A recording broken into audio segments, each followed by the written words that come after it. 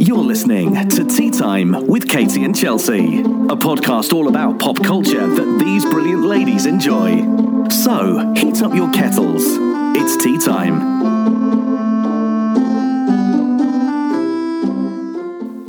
Hello, everyone. I'm Katie. And I'm Chelsea. And you are listening to Tea Time with Katie and Chelsea, a proud member of the Geek to Geek Media Network. And on this week's episode, Chelsea and I, well, Chelsea's back, so that's exciting. Holla! But also, Chelsea and I are going to be talking about Avengers Endgame because there's just so much to process and we need time to discuss this. Something just fell over and it scared me. Not even 2 minutes in. I know. It's already a mess. You're fine. But before we get into that, Chelsea, what have you been doing this week? Well, 2 weeks, kinda, because I was gone. Yeah. And mostly that's the only interesting part of what I've been gone. what part I've been gone. But Amsterdam was fun. As you probably saw from my Instagram, basically all I did. Went to the Van Gogh Museum, which was amazing. I saw the sunflowers, Jealous. Katie. Oh, jealous. I saw the sunflowers. And so the Van Gogh Museum does not allow any photos inside except for like certain designated areas. Of course, there were still like jerks who were like sneaking pics, which was really frustrating. Because it's like, come on, dude, like have respect. Have respect for the art and the museum and blah, blah, blah. But sure, whatever. But I did not sneak a pic because I'm just too much of a rule follower. Look at you being a good human. I just can't do it. I getcha. I wouldn't have been able to either, to be honest. No, like, I don't know. It's just not my thing. But the sunflowers were gorgeous and the almond blossoms were so pretty. There was just a lot. Everything was so nice, like his self-portraits and all that. It was gorgeous. We also went to Anne Frank House Museum. That was really sad.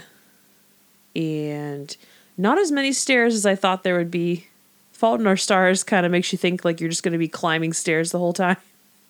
I was going to say, I was like, did The Fault in Our Stars kind of like exaggerate the effort it takes to get up in there? Or probably for someone who has like genuine lung problems, it's probably really difficult. For like any other average human being, it's fine. There's a lot of like slow walking in between each thing of stairs, so it's honestly fine. Oh, okay. Yeah. But it was really, really nice and thoughtful and really modern. Like you get these like speakers that you like point at a wall and then it starts talking and telling you about the stuff in the room. And like they give one to everyone. Oh, cool. Yeah. So there's not like a lot of like, there's not a bunch of text to read on the walls. It's mainly like you're listening in and you see pictures and it's really, really cool. What else? Oh, went to the Tulip Gardens, which was gorgeous. It was like, you know, like at Disneyland, those certain parts where there's like flowers and like flower designs and everyone's taking pictures. Yeah. And like everyone's like surrounded by it, taking pictures. Imagine like that, but like the whole park is that. It's like, that's amazing. It was beautiful. It was very, very crowded. Like, so it was hard to kind of like get pictures without someone being in the background. But no. It was still gorgeous. Like, it was perfect weather for it. It was sunny. It was warm, but it wasn't like too hot where you were dying. Like, it was obviously very hot for me, but like my parents were fine. Like, it was probably the warmest day for them. They kept thinking it was going to be cold and they were like, oh, I guess I don't need to wear all the long sleeve shirts that I brought. Oh no. Cause it was like mid 70s. So it was like, perfect. It was perfect weather. What else? Food Holland. Food Holland was like this big hall of international food. which was obviously like, that was like first on my list. I was like, yup, going there. Seriously, like some of the best Mexican food I've had in like 2 years. Oh, that's good. It was delicious. They had really good tacos, burritos. We drank a lot of Heineken. We went to the Heineken Museum and freaking got drunk at 2 p.m. in the afternoon. I drank like 7 beers on that tour, and it was fantastic. Like, it was good fun. But coming outside to like a big city at 2 p.m. when you're drunk and you're like, don't know what to do, and you're like, And like, my parents are drunk, they're staggering, and we're staggering, and then we all are just like, let's get McDonald's and sober us up. That's amazing. It was so amazing. It was funny. But I have a totally new appreciation for Heineken, so that's cool. That's what's fun about going to those kind of tours, is like, Heineken would never be a beer that I would ever choose. It's the same with Guinness. When I went to the Guinness factory, like, Guinness would have never been a beer that I would choose, but because like you go and see how it's made and like taste it with a totally different appreciation and perspective, it kind of makes you appreciate it more. So yeah, it was nice. Yeah. It was just a lot of like taking pictures, going to cafes, trying not to get run over by bicycles, because my God. Yeah. It sucks to be a pedestrian in Amsterdam, but it's fine. It was very easy to travel around. If anyone's like ever wanted to go but don't like the usual stuff that everyone goes to Amsterdam for, you can totally have that trip.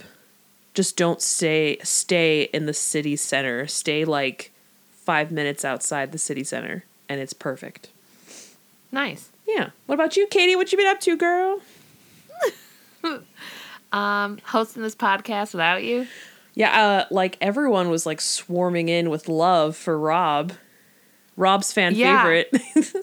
Yeah, it was really funny because that episode was supposed to be a Endgame prep episode, and honestly, like the first 45 minutes were not anything about the topic. It was just really funny because my favorite thing was that Rob has this ability to just derail any conversation about anything, and it was good fun. It was really fantastic. Yes. Yeah, it was like it was just really funny. I just did not expect to get interrogated about the pie that I didn't eat or Brian. Like, right. Thank God he wasn't. Sorry, thank God Rob's not on this episode, because a lot of my time was spent with Brian this week. Don't at her. Don't at me, Rob. Anyways, so I watched Game of Thrones, obviously, on Sunday. Oh, right. And tonight, because we're recording on Sunday, tonight is the big 83-minute episode of the season. So every episode from this moment forward is going to be like a mini movie. Basically, like, no one is safe. Everyone's going to die. Oh, jeez. I'm not sure. Not everyone's going to die, but a lot of people will not survive the coming episodes as we approach the end of the series. So I hope no one's your favorite, because they could die at any point during the show. Well, no one's my favorite because I don't know anyone except Emilia Clarke. But I like her as a person. Yeah, I have lots of favorites, so I'm scared for the future of what's going to happen. Let's see. On Wednesday, I went to trivia. We did a really bad job. Oh, no. It was just not good. We came in like 6th place, but like everyone that was there that had a team, like everyone got rocked, because usually like by the end, one or more teams have like points in the high 70s or 80s. No one broke like mid 70 points at the end of round 8. Oh. So it was just hard. Like everything was hard. I don't know. It was just like not a good trivia day, and there was only 3 of us for a long time, and then another person came. So I mean, like, even I had a tough time with, like, the visual movie round, and I'm really good at that. Yeah. Like, very, very good. But some of them were just difficult, and, like, I don't watch every TV show and movie ever created, so some of them I was just like, I have no idea what this is. How dare you, Katie? I know, just a bad job. Let's see, I had dinner with Brian on Thursday. We then watched half of Ant-Man and the Wasp because I just wanted to watch the end credits scene. Like, I didn't actually see that entire movie. But then we watched something else for, like, a short period of time. And then he wanted to show me the part where Michael Pena's character gets the truth serum and he starts, like, telling the story. Mm-hmm. So we watched from that part forward. Oh, okay. And I ended up going home, like, late, which totally sucked because I went home late. So I didn't get home and, like, asleep until 1 to 1:30 in the morning. And I had to get up early because I was seeing Endgame on Friday at 9:30 in the morning at a theater by my work. So I had to drive all the way to my office, and I was scared about being late. So I left at like 6:15, and there was hardly any traffic. And I ended up getting to where my office is at like before 8 a.m. And I was like, well, now I have like an hour to kill because I wasn't going to leave until like 8:30, 8:45 to be at the theater by 9 or like a little bit before 9. So I had to park and like relax and prepare for what was going to happen. Yeah. Prepare for the tears. I got it. Yeah. And so like I was on hardly any sleep. I worked for like a half an hour and then I got to the theater and then I sat through Endgame on Friday from like 9:30 till like 12:30. Nice. We'll talk about how I feel about that, obviously. Yes. That's what this whole episode is about. And then yesterday I went to the Renaissance Pleasure Fair, which is the first Renaissance fair in Southern California. Nice. Like, I mean, it's the original one, so it's not the first time they've had it, but it's like the original Renaissance fair in Southern California. So it's been going on for a very long time. Very good. Yeah. I mean, it was super fun. I went with Brian and Joel, who I haven't seen since the holiday party for my work. Yeah. So it's been months. I gave him his Christmas present because I haven't seen him. Such a long time. Yeah, he was very happy, though. But we did a lot of stuff. We got to see the jousting because, you know, jousting is amazing. But, like, it's really funny when you come in and you just pick where you're going to sit. Like, you just come in, you find an empty bench, you sit down, right? Yeah. But one half of the stadium is for one night and one half is for the other. And, like, no matter where you sit, it's automatic fierce loyalty to that team. Yes. Like, you have no idea. Like, this guy could be a bad guy. It doesn't matter. You're like, he is my knight. I will cheer for him forever. Yes. But, like, on the side we were on, there was this dude who was, like, amazing at heckling. So while we were cheering for, like, our knight, we were the Order of the Griffin. So we were, like, black and red and cheering for, like, our guy. And we, like, love him. We're like, we just met, but we love you. Yes. This guy was heckling the other side. And he was like, your horse is too small for you. And the guy was like, excuse me? The other night was just like, he stopped what he was doing and looked over and he was like, what did you just say to me? Like, it was to the point where it was like so distracting what this guy was yelling that the commentator person, like the girl on the horse, she was like, all right, everybody needs to calm down.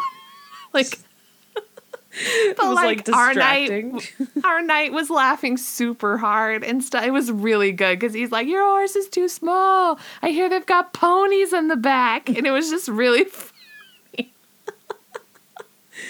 Oh my goodness. It was just really good. And everybody loves a good jousting tournament because it's great.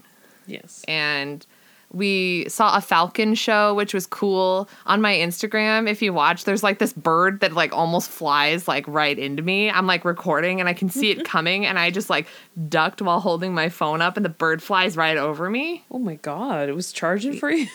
No, well, like, so what they were doing is it's called falconry. So they like trained falcons and stuff, and they were like showing off like how amazing the birds are, obviously. So they would put food on a stand in different parts of the, like where we were sitting. Yeah. And there's one that was like right behind us. So he like put food up there, and the bird flies low and then up onto the bird stand.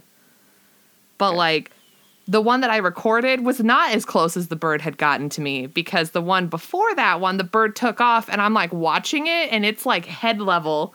And I was like, basically dove into Brian's lap, like to get out of the way of the bird. And like he was laughing at me, but the girl that was sitting in front of me, both her and I were like, well, that was really close. Yeah, no kidding. What if you didn't move? It would smack you right in the head. Yeah, pretty much. Because they tell you, like, you have to be paying attention to what's going on around you, because the birds swoop low and, like, could land on you or next to you or around you. And I'm like, falcons eat meat. I don't want them near my hands. No, thank you. But they had an owl, which was, like, super beautiful. And her name was Cleo, and she was gorgeous, and I wanted her. We also saw a guy who holds a Guinness World Record for the most juggling whip throws. It's a very niche Guinness World Record. So what he does is he like juggles 3 whips in the air, but also like snaps them as like he catches it. So like he holds the record for like 80 of those. Wow. He goes, it's very niche. And I was like, yeah, no you kidding. think there's like one other person that you had to beat right to hold this record? But he was really funny, and he also lights whips on fire and like does stuff with them. Wow. It was amazing. It was really cool. And then I caught up on Riverdale today. I missed 2 episodes. Nice. There's 3 episodes left. As well. Girl, there's 3 episodes left. I cannot wait for this season to be done so that I can move on with my life. Yes. Mostly I just want to know what happens. Like, why the farm? Like, why Griffins and Gargoyles? I just want it all to come to a conclusion. Yeah, exactly. Ugh, Riverdale. Whatever. Anyways, don't forget to head over to geek2geekmedia.com to check out the latest episodes of the Geek to Geek podcast and Geektitude. And don't forget to subscribe to Capsule J and Troidal Power's Twitch streams so that you don't miss out when they stream their favorite games, talk about stuff, and keep listening now to hear a promo from all the shows on the network. I'm Void. And I'm Beej. And together, we're the Geek to Geek podcast. Well, we make it. It is kind of us, but I guess it's separate. Every week, we pick a topic from geek or digital culture and chat about it for a while. And you're invited. We talk about books and movies, games, comics, the internet. Or really whatever we feel like. Yeah, that too. So look for the Geek to Geek podcast on iTunes. Or wherever your podcasts are sold, or downloaded, or whatever. Hello friends, this is Troidal Power inviting you to join me over on Twitch most weeknights, sometime after dinner. Video games have always been a social hobby for me, with friends and family crammed together on a couch, chatting away while someone holds the controller. And thanks to the power of the internet, I've got my own virtual couch over on Twitch, where you can kick back and goof off while I play games. Find me on Twitch by searching Troidal Power, that's TROYTLE Power, to snag a spot on the couch.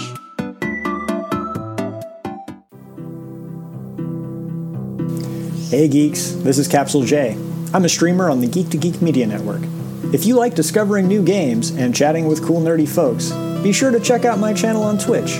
You can find it at twitch.tv/CapsuleJ. That's CapsuleJay. I stream a blend of indies, retro games, and RPGs most Tuesday nights from 8 p.m. to 11 p.m. Eastern, and occasionally on Thursdays and weekends. Hope to see you then.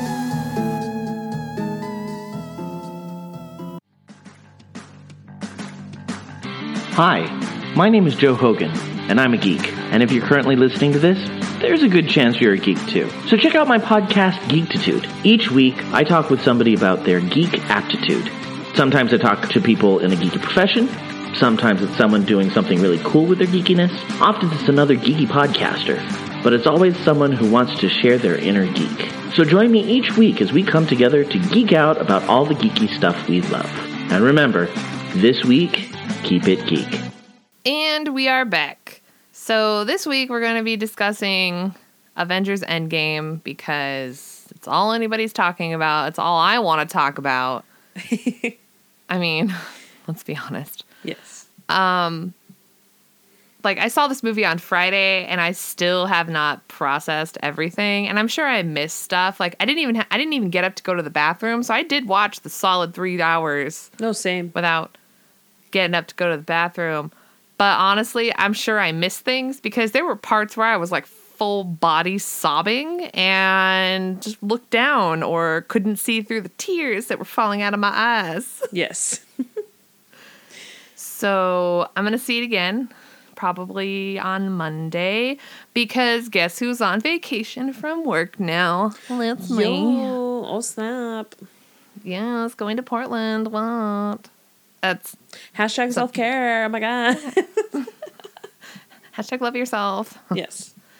Anyways, so we're just going to talk about the movie. I chose not to go like super structured for this because I feel like we just have things to say and we can just talk about it.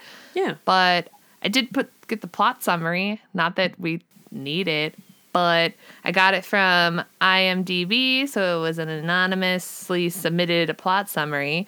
And it says, the devastating events of Avengers Infinity War, the universe is in ruins.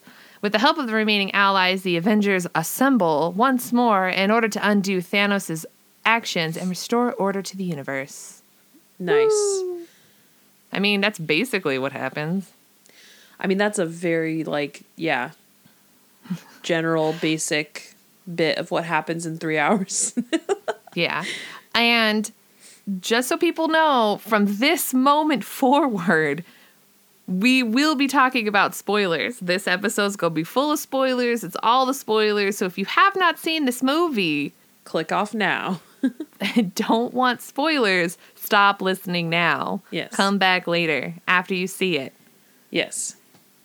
Like, it shocks me that Troy will not be seeing this movie until, like, end of next week. Why? End of this week.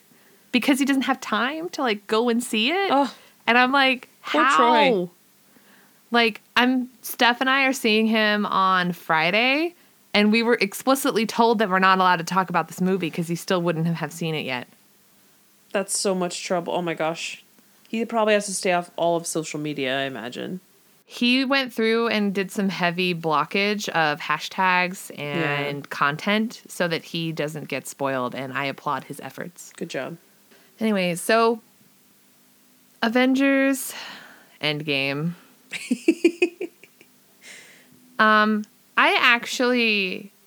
I very much enjoyed this movie despite how sad it was. Yeah.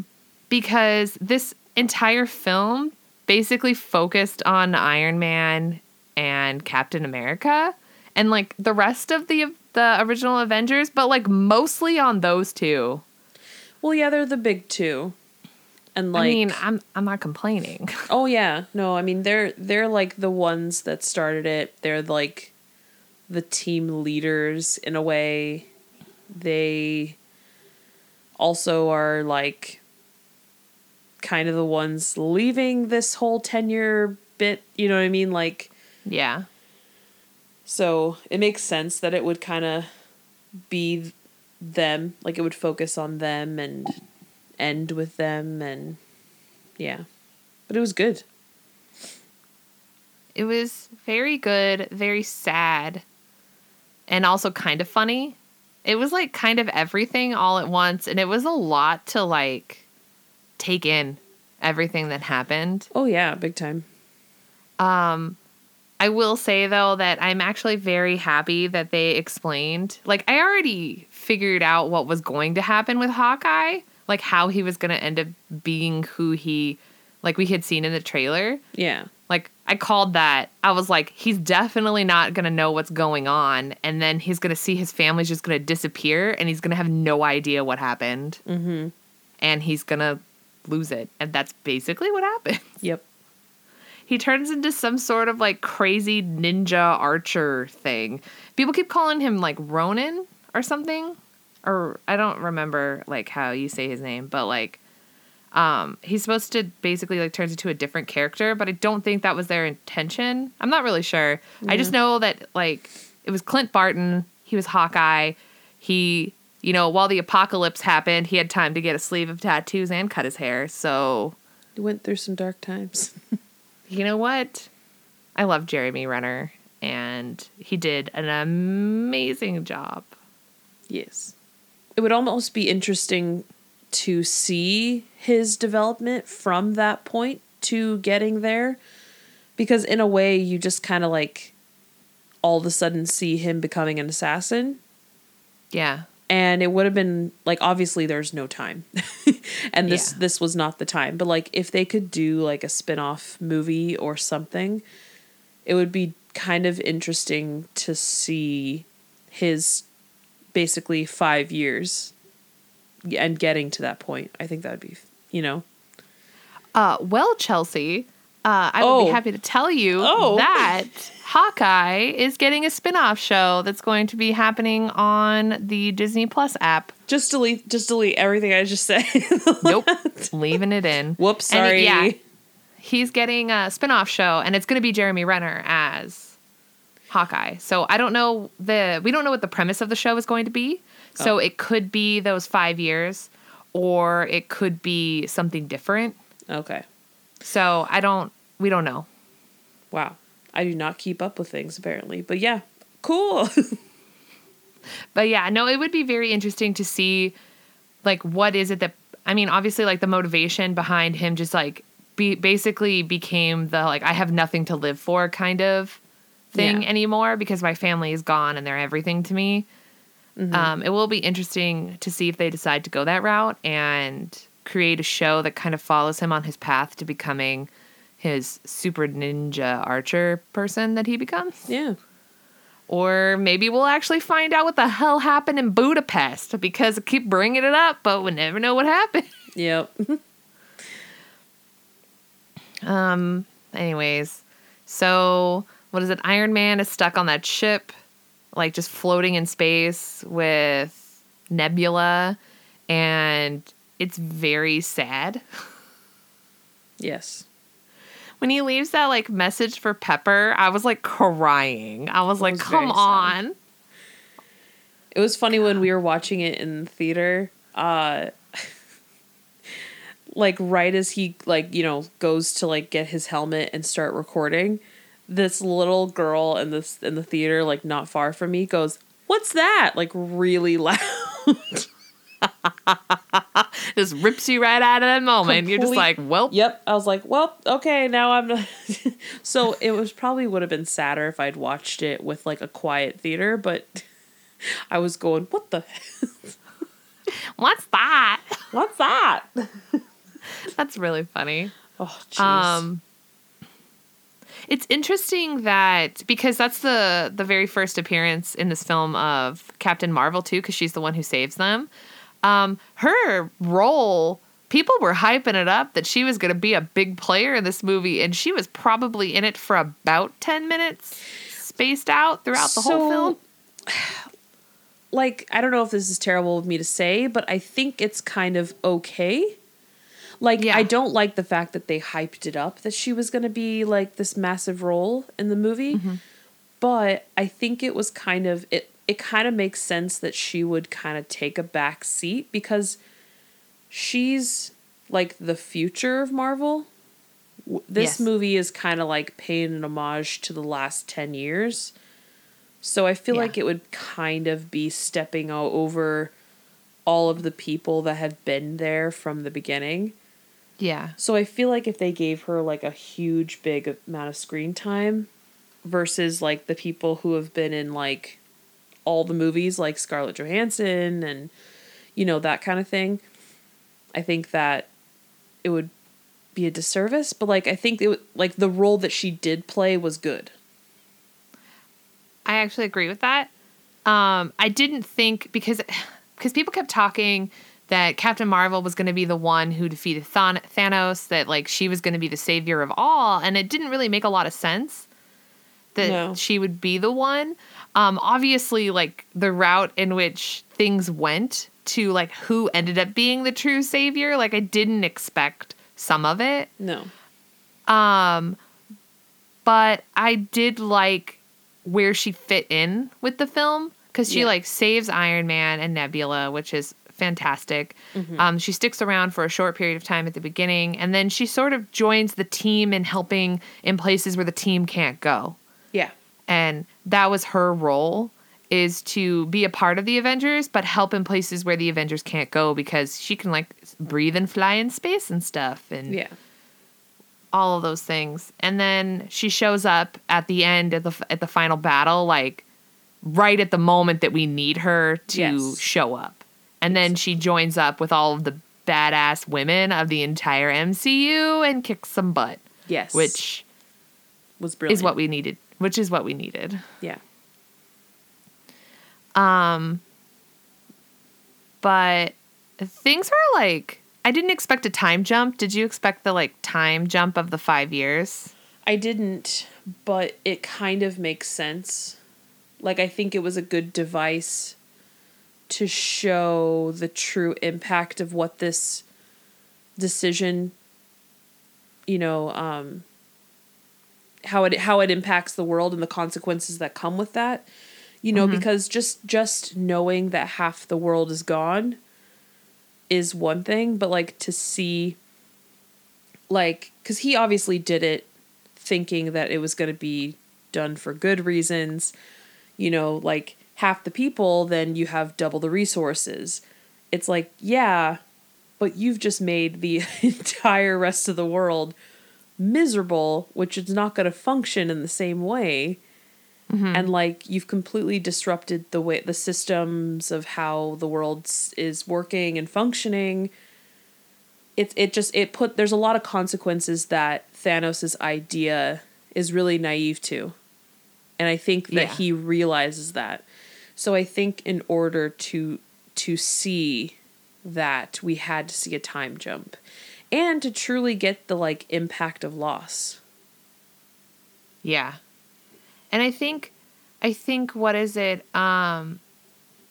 We got a lot of just how big of an impact. So like it impacted everybody on the team, but I think we saw the real true full impact portrayed within two characters, which I feel like was how off the rails that Clint went, and like the person that he became within that 5 years of after the snap, and then how Natasha was dealing with it all, because she was basically holding the fort. She was the one that was telling everybody what to do, because if nobody did it, if she didn't do it, then who would do it, was kind of her thing. So, but you're also seeing the impact of how she feels about losing, like she feels like she lost Clint even though he's not gone. Yeah. And she didn't know how to fix that. Like, how do you tell somebody it's going to be okay when your entire family is gone? Yeah. When that was his whole world. And exactly. So she's feeling that loss, as well as like she lost the whole team, right? Like everybody's gone. So, but it's also, you know, where do they go? How do they move forward? And I kind of like that Steve kind of took on the same role that Sam Wilson had when they first met, where he was kind of running this therapy session, like this group therapy session, like talking to people that were probably post-military at the time, that were veterans, because that's what Sam did, trying, like, seeing how they feel about, you know, it's been 5 years since half the planet disappeared. And I like that they had the guy talking about a date, but that he was gay, which was also great. He was like, well, I met him and we talked about stuff. Like, he cried before appetizers, I cried before dessert. Yeah. And we're going to see each other tomorrow. And I was like, oh. so sweet. It was, yeah. I like that you do see everyone grieving in a very different way, because everyone obviously does grieve in very different ways. Obviously we saw like Thor, who had an immense amount of loss even before Infinity War, and then go into Infinity War and then have another extreme amount of loss, clearly suffering from post-traumatic stress with killing Thanos as well. Like, even with throughout all the loss that he suffered, then also having to like kill someone that impacted his life in a very big way. It was honestly, like, as funny as, like, or as, like, a good of a chuckle as it was to, like, see Thor, like, not hot, it's actually kind of sad how much people make fun of him in that movie because, like, dude, he's going through some shit, all right? Leave him alone. Yeah. Thor. Poor Thor. He, like... It was just really sad to see just the great toll that everything took on him. Because also, I mean... He blames himself because he made the choice to, like, when he threw the axe, he, like, hit him in the chest. And he told him he should have aimed for the head, and then he snapped, and he was like, oh my God, what happened? Like, what's going on? And so he probably blames himself, thinking that he could have stopped everything, but he didn't.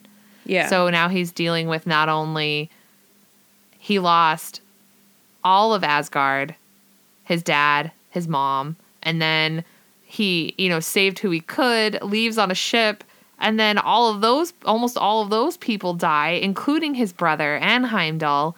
Mm-hmm. And his brother's, like, probably dead. And then he has to fight against the person that killed his family. And then half of whatever was left of Asgard probably got snapped too. So, like, it was like a double, triple, quadruple loss for Thor. So it's not surprising that he became an alcoholic.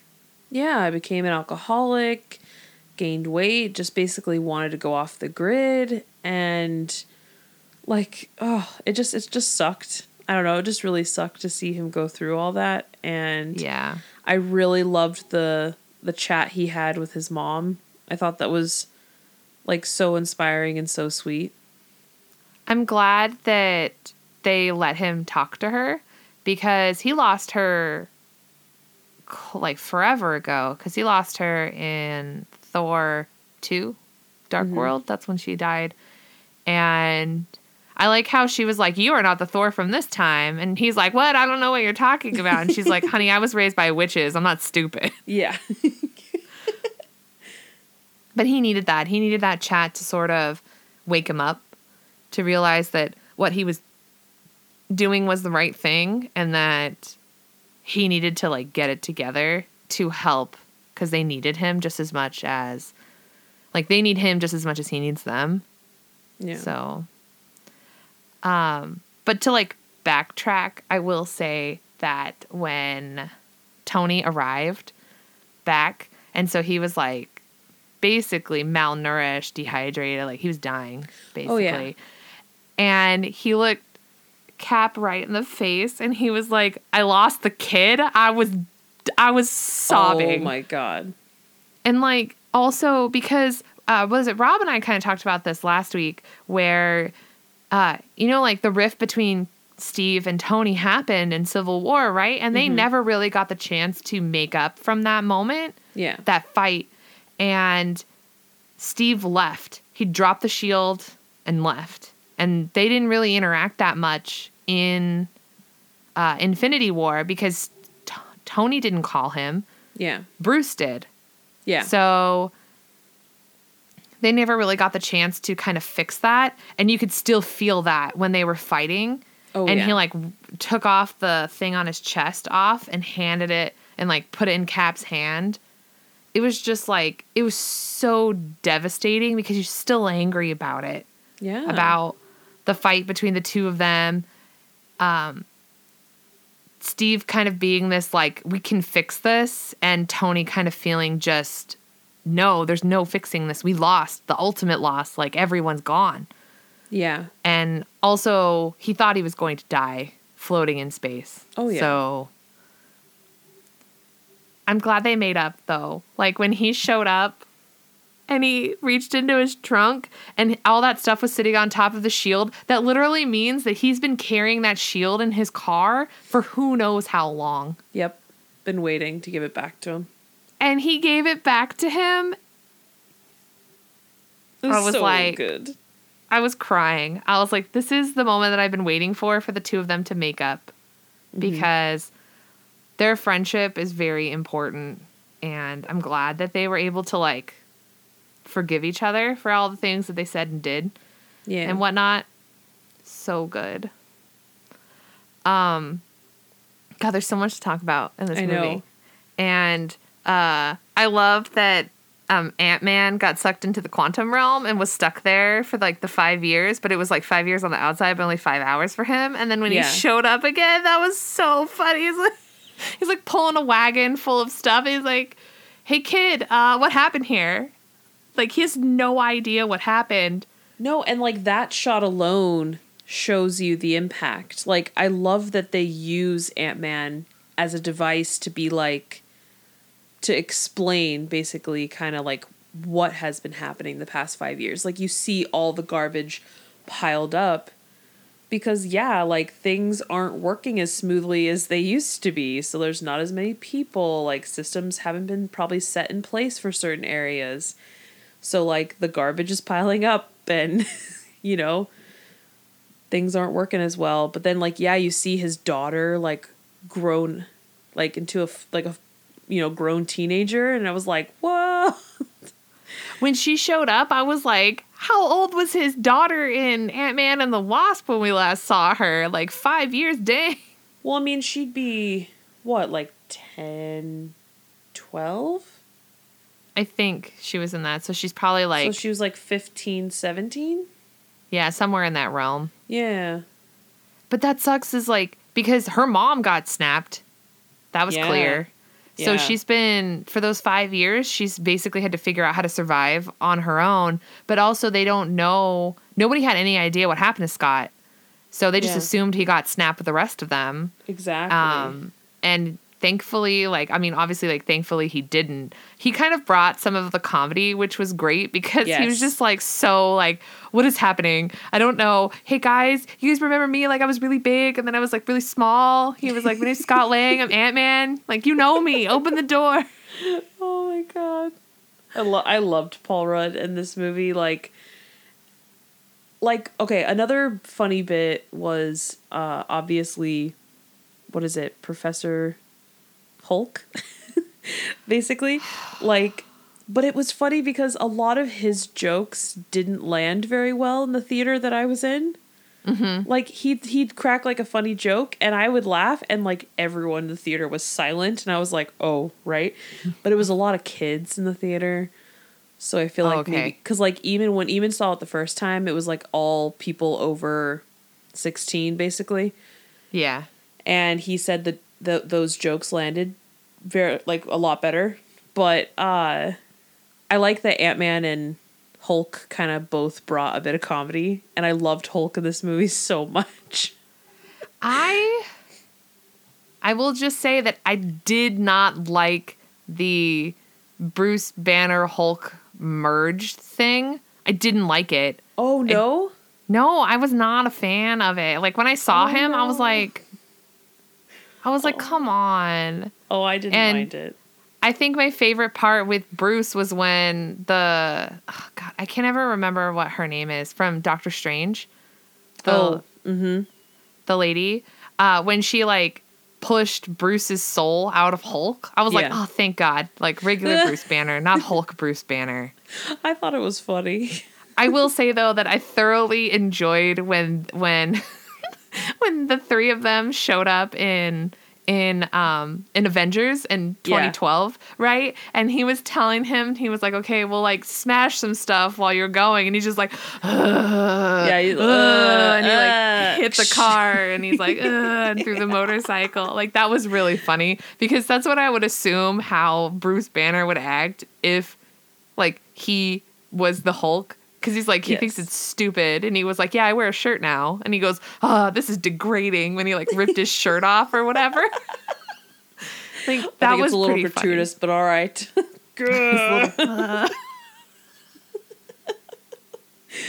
I don't know. I thought it was pretty funny. I thought it was an interesting way. Like, it's funny how in tragedy, some people can really fall apart, but then some people can also kind of like find themselves in a way. And I think that's what happened with the Hulk is he found that balance. Yeah. You know, he was able to take the tragedy and use it as a way to like balance his anger and his inner self somehow. I don't know. I think that's interesting.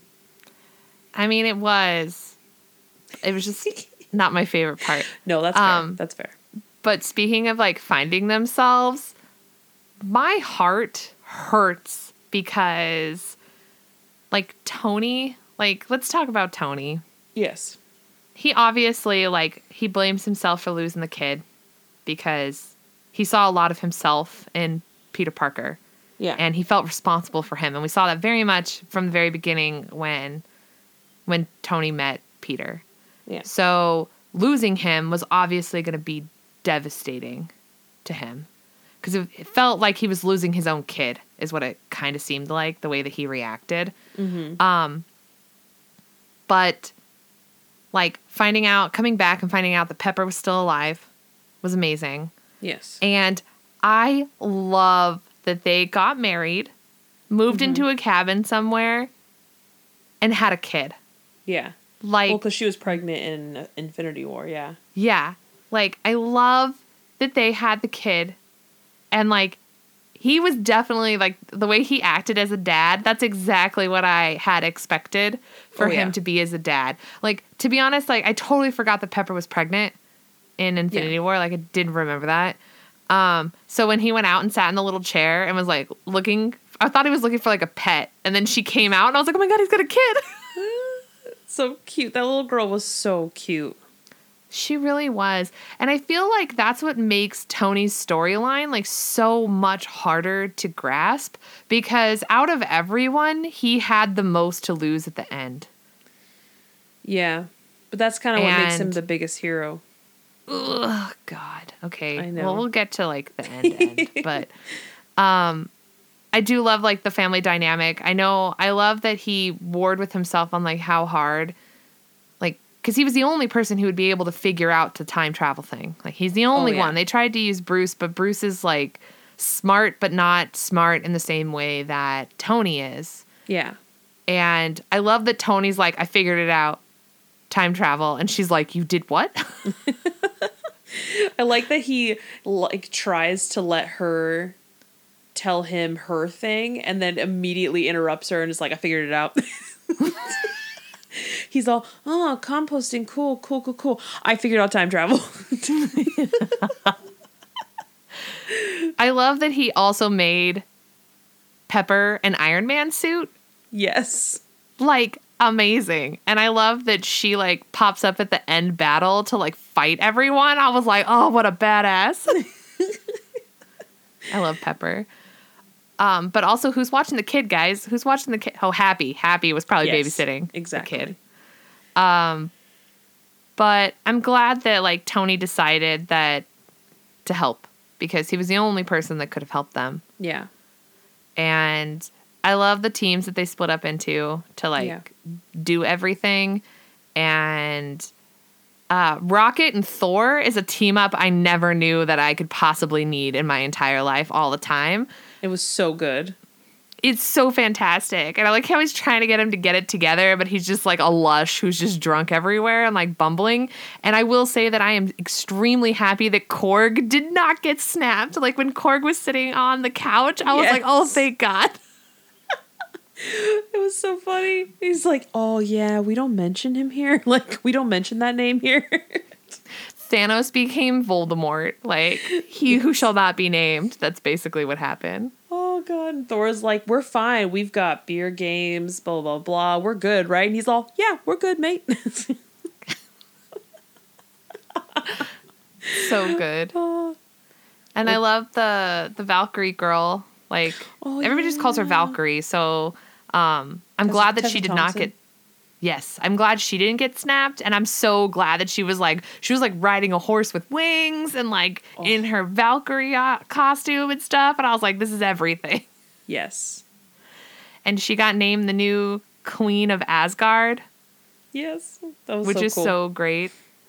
I know I'm glossing over like not talking about Cap and like the important stuff, yes, but I'm you are. I know you're saving it. It's gonna get emotional. I'm just sorry. I'm just trying to talk about everybody. Let's see, who else haven't we talked about?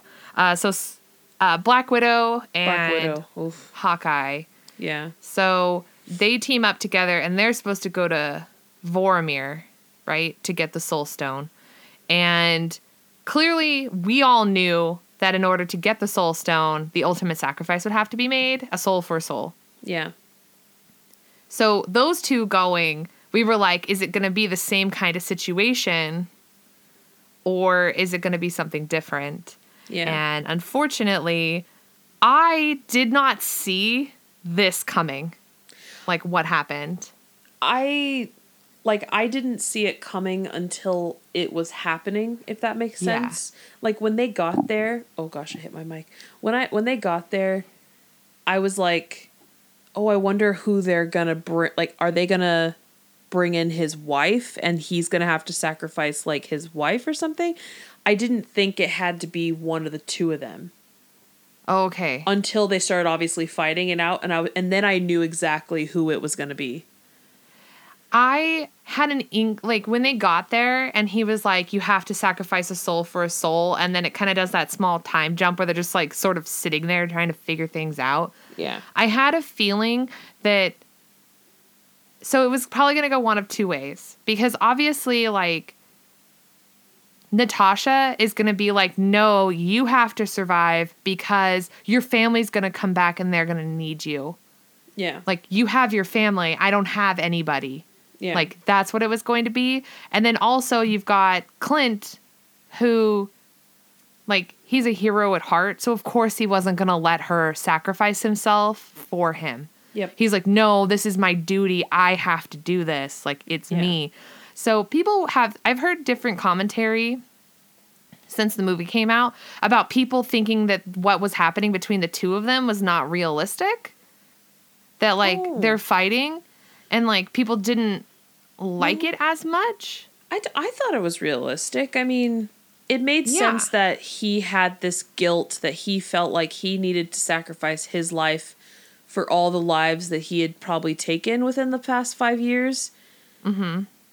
And that was probably at the forefront of his mind, where at the forefront of her mind was like, no, you're going to get your family and you need to be with them. Like, you have more to lose than I do.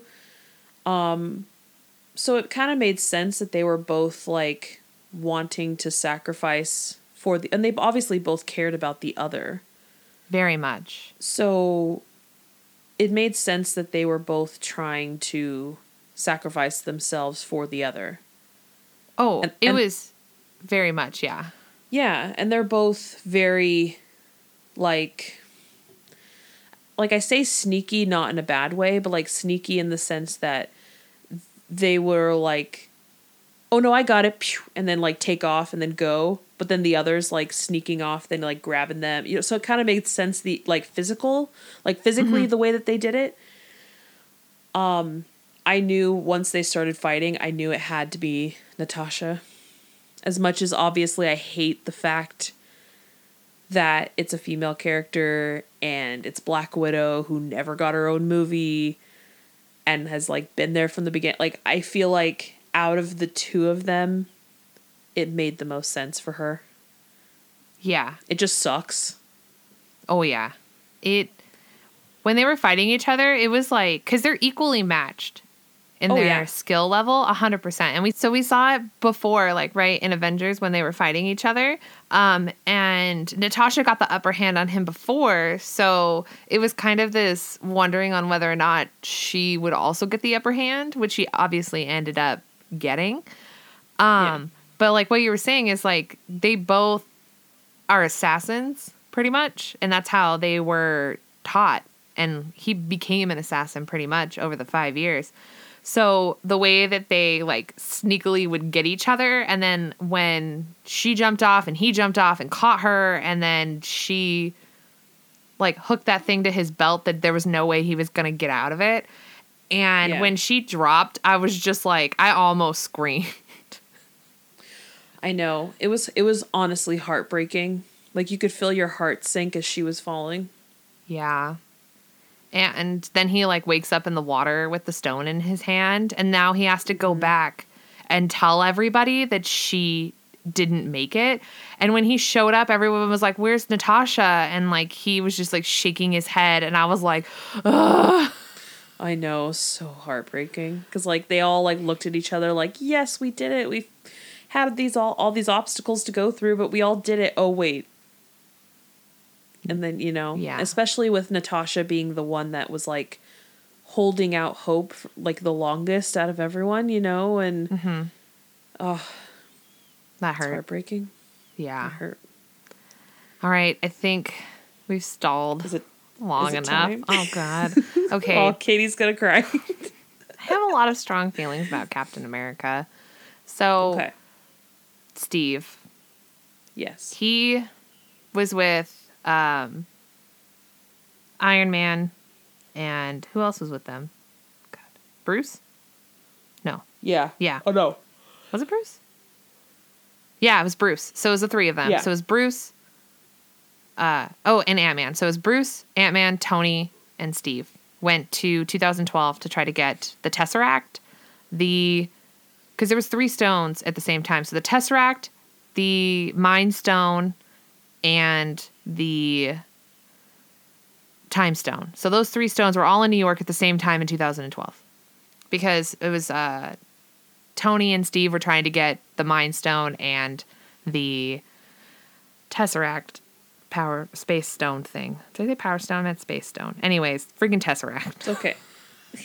There's a lot of stones. There's a lot of stones. Anyways, so like I had a great time, like really enjoying like watching Tony and Ant-Man and Steve like try to get those 2 stones, because let me tell you, I was loving the way that like when Tony was hiding behind the thing up in the penthouse or whatever, and he's like looking at Captain America, he was like, this outfit does not flatter you at all. He's like, that's America's ass. Oh my God, that was amazing. I was laughing so hard when he was talking about America's ass. I was like, well, yeah. But like, it was so funny because he like all of this stuff is going on, right? And like Tony is like disguised as a S.H.I.E.L.D. agent downstairs trying to get the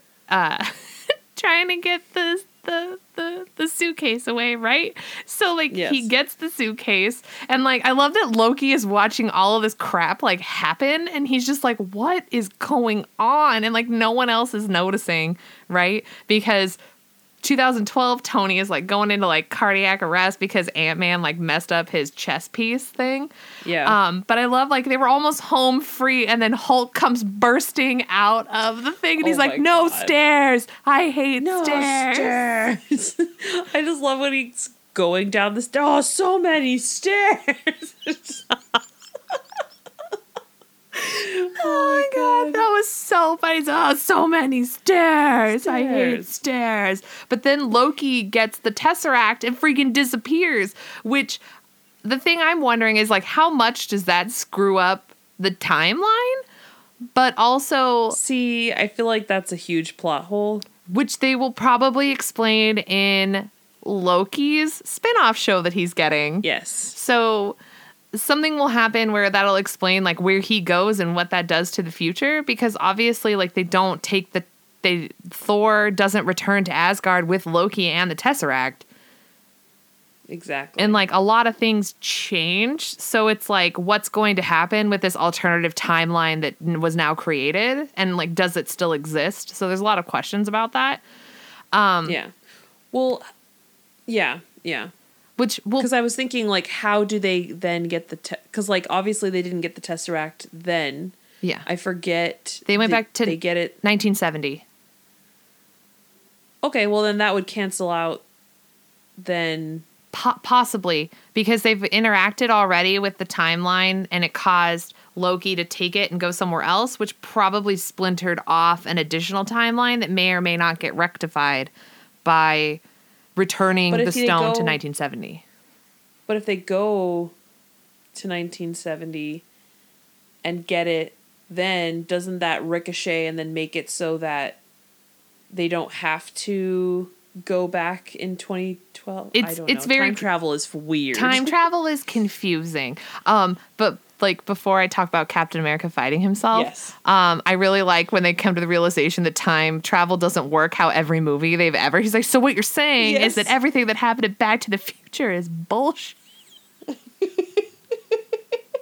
Like he was so angry that Back to the Future lied to him. Like, I love that he start listing all the movies that time travel is in, and then he's like Die Hard. Wait, no. I love when he goes Hot Tub Time Machine. Like, he even says that one. Die Hard. Oh wait. No. Oh wait. No. Okay, but I love when, because Captain America's a completely different person now. Like, oh yeah, who he is. So he's the one who's trying to get the scepter, right? That has the Mind Stone in it. So he gets on the elevator, which was a total callback to Winter Soldier. Winter Soldier. I just recently watched that the other day too. It was funny. And major props plus fan service to them to having Cap whisper "Hail Hydra" into that guy's ear, because in the current reincarnation of Steve Rogers, he's supposed to be part of Hydra in the Steve Rogers Captain America comic. Yeah. That happened. So he's supposed to be part of Hydra. So like their face when he's like, "Hail Hydra," they were like, "What?" And he just they just give it to him. And he walks out. They're like, wait, he knows our secret. He knows our secret. Oh my God. And then he runs, of all things, into himself. And he was like, "Ah, crap." Which makes sense, because if anyone's gonna see someone creeping around that's fake, it's gonna be Captain America. But I love when he's just like, "I found Loki," and he's like, "Dude, I'm not Loki," and he's just frustrated with himself. And when he says, "I could do this all day," he goes, yeah, we know. Yeah, I know. I love. Oh my God, that was really good. He almost lost to himself, basically. So he's laying there and he's like, "Bucky's alive," and he goes, "What?" and then knocks him out. And I love when he was like, "Oh, you're right. That is America's ass." That was the best. That is America's ass. That is America's ass. He's right. But dude, beautiful. 2 Captain Americas in the same moment, that was everything. That was beautiful. Yeah. That was beautiful. But oh God. Okay. So they did not get the Tesseract in the timeline that they were supposed to get it in. So they needed to be able to get it and also get back, because they only had enough of the time travel juice to get one round trip. So they had to make a decision, and they figured out that the one place where the Tesseract and the time travel stuff for their suit would be in the same place, which was 1970 at the base where Captain America trained, because they knew that was an underground S.H.I.E.L.D. facility. And Henry Pym and the Tesseract were going to be in the same place at the same time. So Tony and Steve go there, and Tony runs into his dad, which was unexpected, because he gets in there, he takes the Tesseract, runs into his pops, and has a wonderful, amazing conversation with him. And he finds out that Tony's mom is pregnant with him, and they share this really wonderful moment, and he hugs his dad and comes to the realization his dad really does love him more than he ever really expressed. Yeah. And it's very sweet. And Steve breaks in, steals the stuff for the suit, and then he's on the trying to get out, and runs into seeing that they're looking for him. So he hides in an office. And when he's in said office, he sees a photograph of himself from before he became super soldiered, and looks over and sees that the name on the door is Margaret Carter. And she walks in, and he's watching her through the window, literally I was bawling, because this is one of those moments that you've kind of been waiting for a long time, because earlier in the film, Steve says that he's met the love of his life when he met Peggy, she's the love of his life, and then he got frozen for 70 years or whatever it is, and then lost her and never got the chance to really show his love and affection for the person that he considers to be the love of his life. And there he is, standing in her office, alive, when that's all she's ever wanted, looking at the woman who's supposed to be the love of his life, and he can't stay there. Like, nope. Or interact with her. Anything. And like, she was watching him, and I was waiting for her to just look up and see him. And I was like, is this a one-way glass? Like, what is happening? How does she not see him or feel him or anything? I know. I kept thinking that. I was like, you not see some person just standing at the window? Like, the man that you love, like, the love of your life is standing in your office and you don't see him. Oh, and, like, so he has to leave, right? So, like, they get all the stones, they make the cool glove, and now they're gonna, like, do all this stuff, but at the same time, like, freaking Nebula is, like, connected to herself, her old self. And Thanos, like, figures out what's going on, of course, because, you know, killing Thanos is just not the end-all, be-all of everything. So Thanos basically figures out everything that's going on, and now he doesn't have to look for the stones because they're all in the same place.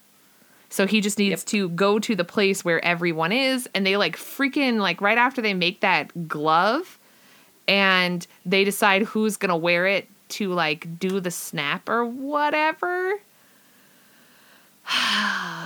Did he snap before everything got blown up or after? I can't remember now. Before. They snap, and then, like, because I remember seeing Ant-Man, like, looking outside, and there's, like, beautiful butterflies, flying around the trees, and just like, guys, I think it worked. Like, yeah. Okay. So they have to decide, like, who's going to wear the glove, because when they snap the fingers, like, it's could potentially kill the person who snaps. Yeah. So Bruce decides to wear it because, like, Thor really wanted to put it on, but Thor was in no condition to do it. So Hulk puts it on, and after a lot of, like, dramatic buildup, he snaps his fingers and hoping that he brings everyone back. But there's, like, no real way to know. But then they start hearing a phone ring, and it's Laura, Clint's wife, calling him. And then Ant-Man, like, Scott walks over, and he goes, guys, I think it, like, then, because, like, Thanos shows up and just blows the Avengers base to hell. Yes. And surprisingly, everybody survives, which is magic. Which is typical superhero movie. Yeah. So now it's like this big battle thing. And, like, instantly turns from day to night. Yeah, it does. It does do that too. Day to night. Like, Thanos' entire army shows up, including Gamora and current and past. So it's like past Thanos with past Gamora and past Nebula, who's actually, like, a bad guy who, like, pretended to be current Nebula. There's so much time travel. Stupid. Yeah. Well, it's past Nebula. Like, obviously, when both of the Nebulas were in the same space, like, their networks connected, and they figured everything out. And then the 2012, wasn't it 2012? 2014. Oh, 2014. 2014 Nebula pretended to be 2000. Whatever. 2019 Nebula? No, it's like 20. Is it? Jesus. Yeah, what years? Because it's... So it's 2019. Infinity War was set in what year? 2018, I think. 2018 plus 5. Yeah, math. So 2023? Whatever. Current day Nebula. 2023. So 2023 Nebula. So, like, current movie Nebula. Took over, like, her gold pieces to make her look like the current day Nebula, and then pretended to be her coming back as if everything was fine, but really she brought, you know, Thanos and Gamora with her and all his army. Yep. Yeah. Oof. But I like that was a good way of doing all that. That was smart.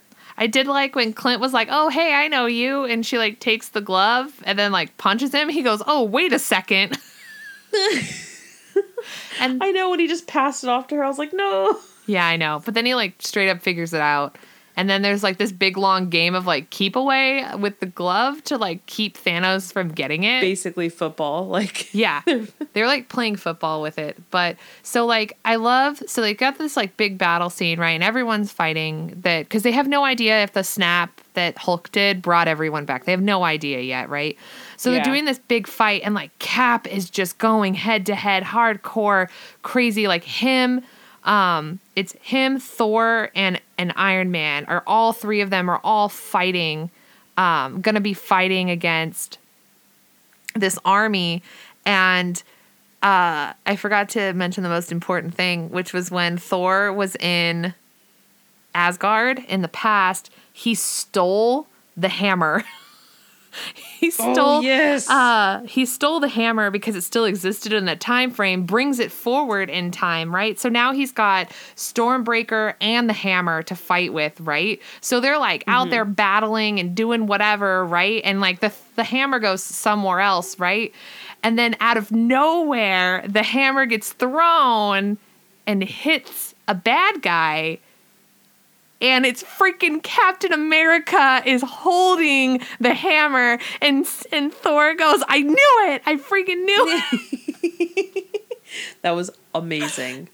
Amazing. That was one of the most amazing moments ever, because I feel like what it was is that Cap totally knew he could pick up the hammer in Age of Ultron.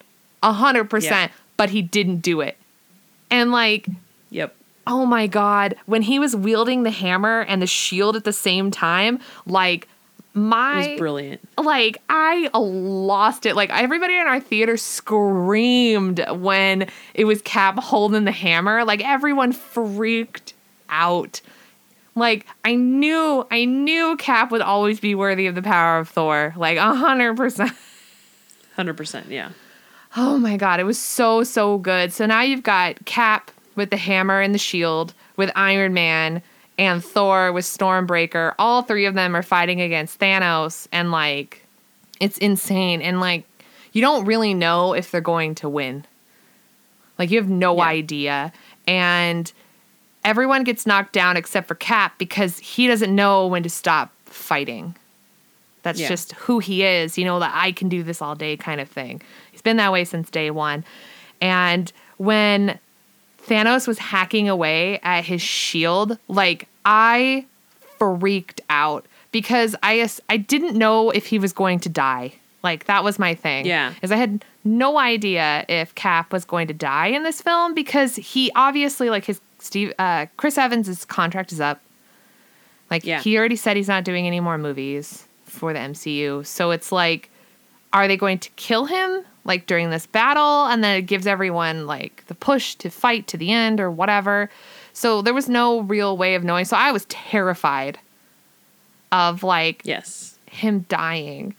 And when he like stood up with the half a shield on his arm and he tightened the belt on his arm to like tighten that half a shield that he had left to get up to fight. And then you hear like Sam in his ear, and he's like, Cap, are you there? And he's like, Sam? He goes, on your left.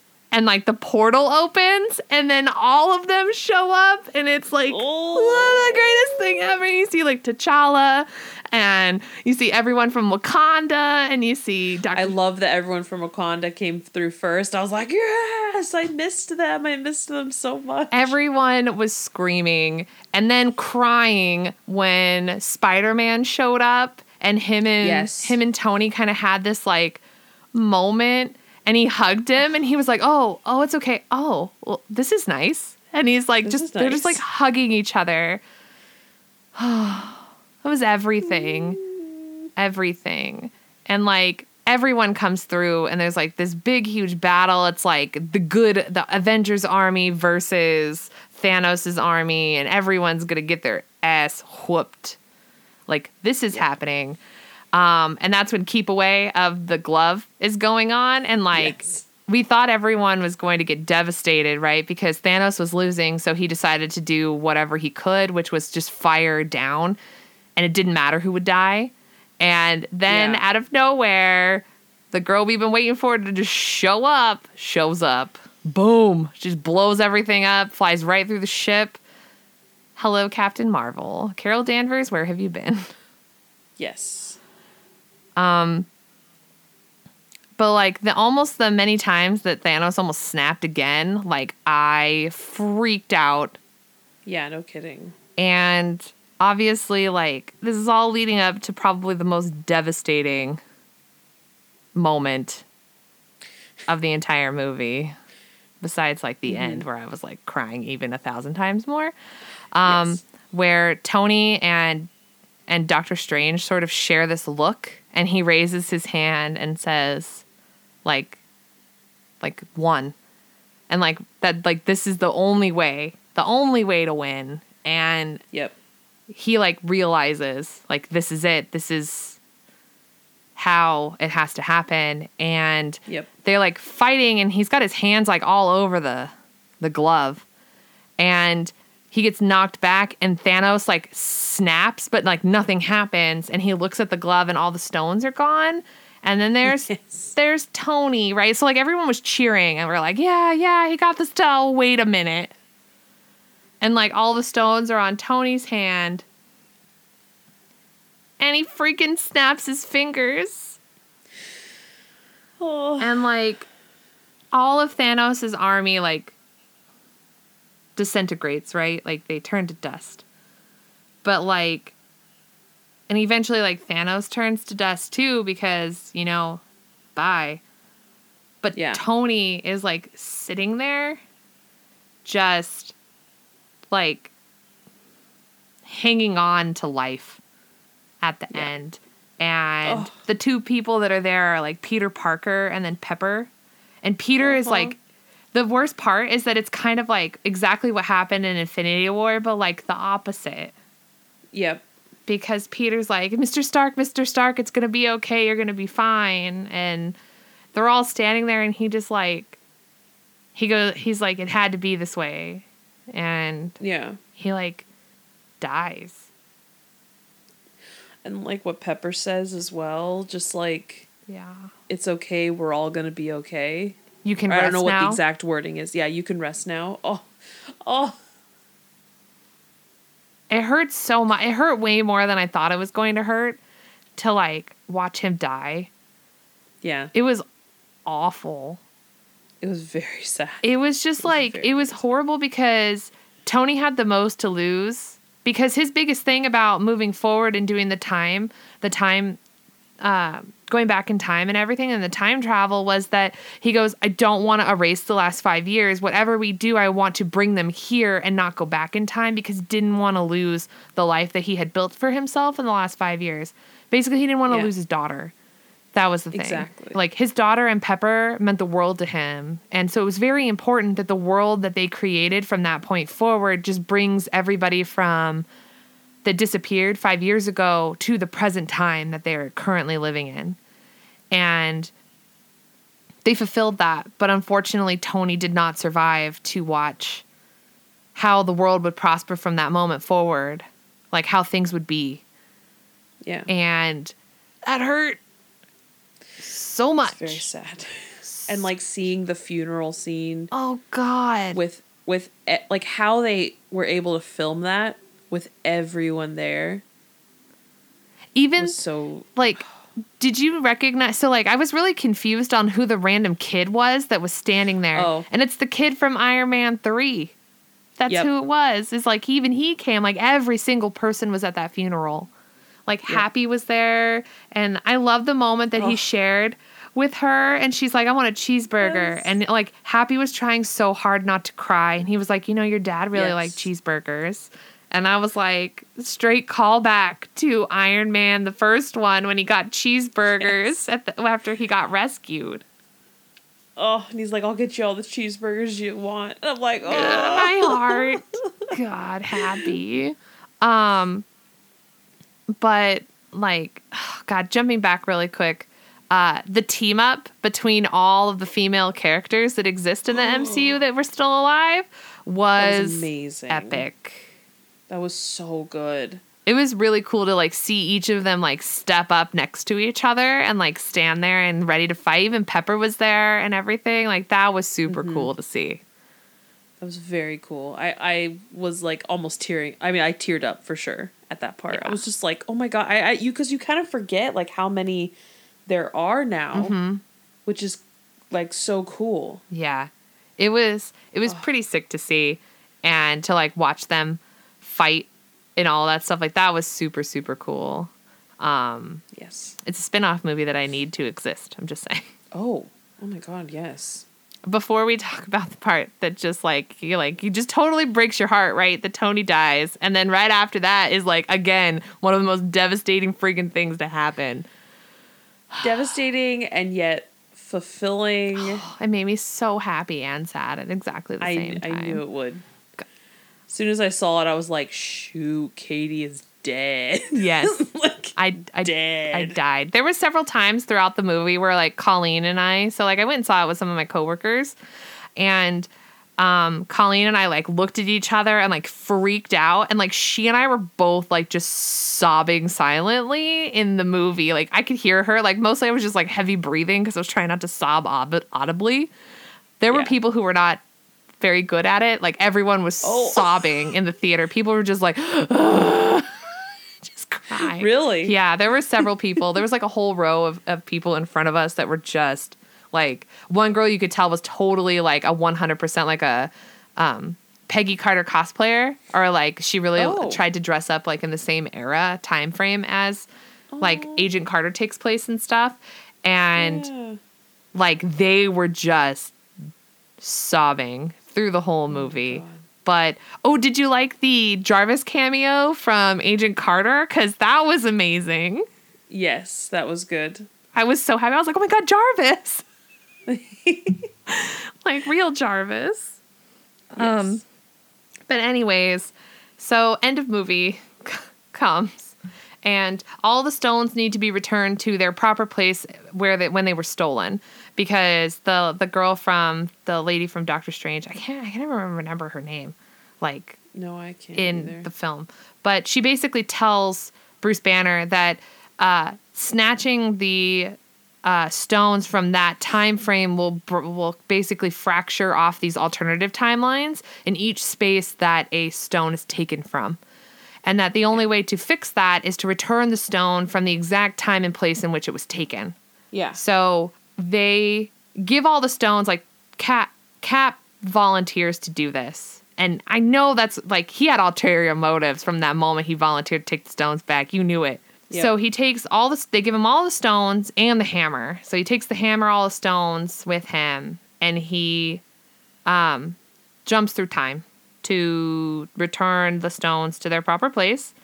And the way that like the whole time jumping thing works is that so like they send him off and he can take as much time as he needs to return, but for them it'll only be like 5 seconds or whatever. So Bruce like counts down 5, 4, 3, 2, 1, hits the button, and nobody shows up. And they're like, oh my God, where's Cap? Oh my God, where is he? And Bucky sees somebody sitting on a bench over on the side. Oh, he knew. Oh, he knew immediately. Immediately. Yeah. You know he knew, like, what was going on. So he sends Sam to go talk to him.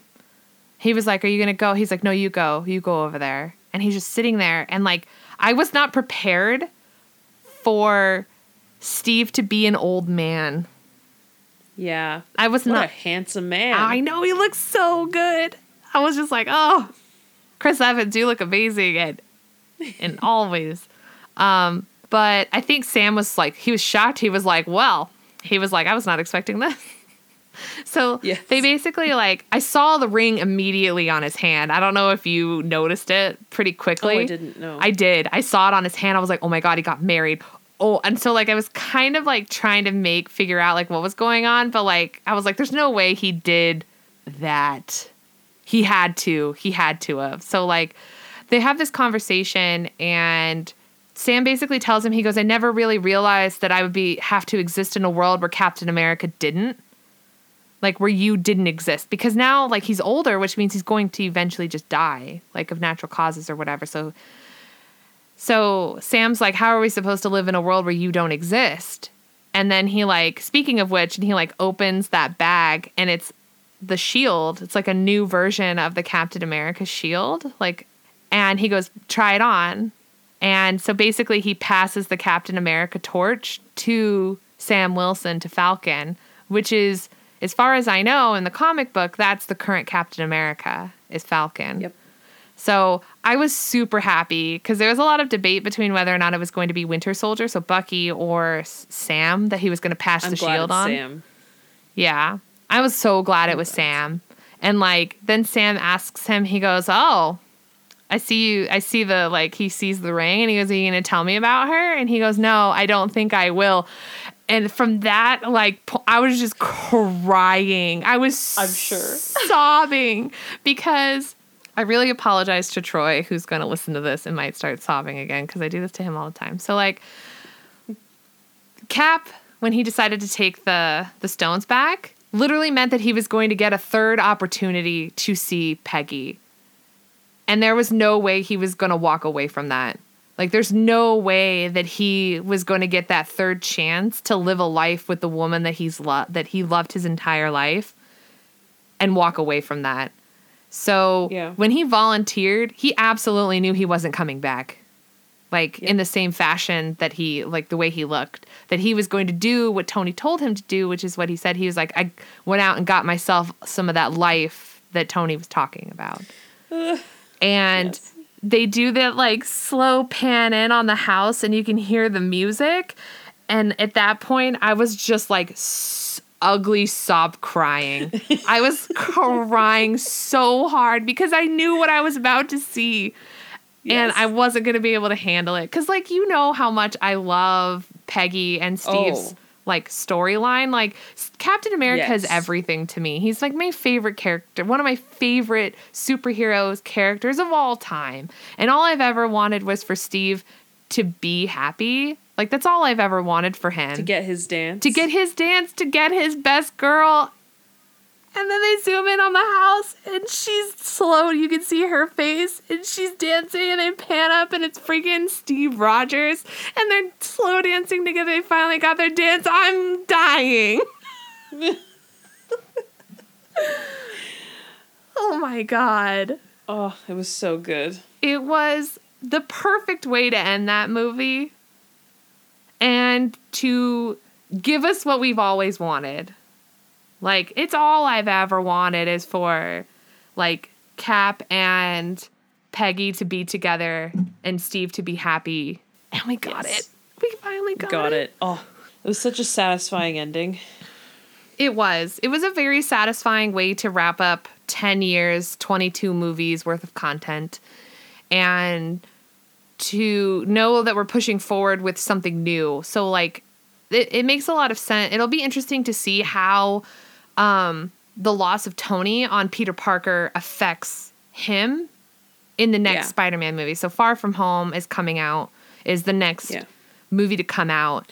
And so we're going to see... Can we talk about that? He goes back to school, even though it's 5 years later. Wasn't he, like, a sophomore in high school or a freshman? Yeah, but he didn't age because he got snapped, so he's exactly the same age he was when he left.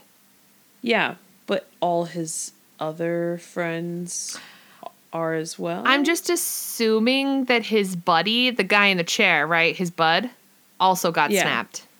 Because he didn't look any different. In the movie, they're all in school, aren't they? And the movie coming out in July?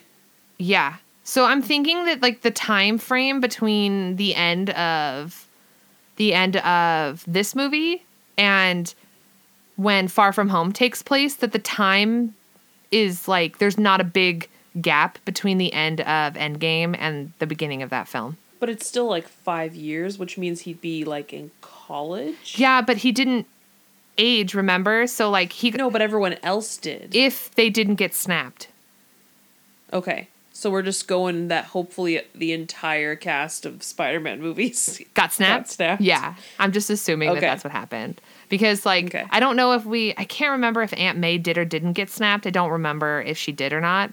But I'm just... Well, that wouldn't really affect her. I just mean, like, with everyone in high school. Yeah, no, it would be weird because it would mean an entire 5 years of loss of time for them. So yeah. I'm just going to assume that the main cast of Spider-Man also got snapped. Yeah, like it would be interesting. Like MJ, like Zendaya's character. Mm-hmm. Flash. Is there a Flash guy? I can't remember. Yeah, Flash. Like all the people that were like the main characters that were in Homecoming, like they all got snapped. It would be really funny for like one of them to be like 5 years older and the rest of them, but they're all still in high school. Yes. Really funny. Well, yeah, man, I just got held back. I got held back, man. But it will be interesting to see like how that movie moves forward with Peter dealing with losing Tony, because I feel like he looked up to him like a father figure very much, as like their relationship together. It wasn't very long, but like it was a deep, important relationship to both of them. Yeah, definitely. So it'll be interesting to see like the future, because I know there's another Black Panther movie. There's going to be another Guardians movie, which, oh my God, it better be Guardians plus Thor. It better be that. Like, that's what I want. I mean, I feel like Chris Hemsworth is super open to it, because I think he's said in interviews he's, like, totally down to do more movies. I feel like that'd be a really good pair up. It would be so good between, like, the arguing between Thor and Star-Lord would be, like, amazing. Yeah. And I think that what's going to happen is that the next Guardians movie is going to be them trying to find Gamora. Like, that's what it's going to be. To find 2014 Gamora who's stuck in our time. Like, our current time. I just love that she sees him and she just turns to Nebula. And is like, him? Really? Yeah. And Nebula was like, well, it was either him or the tree. Yeah.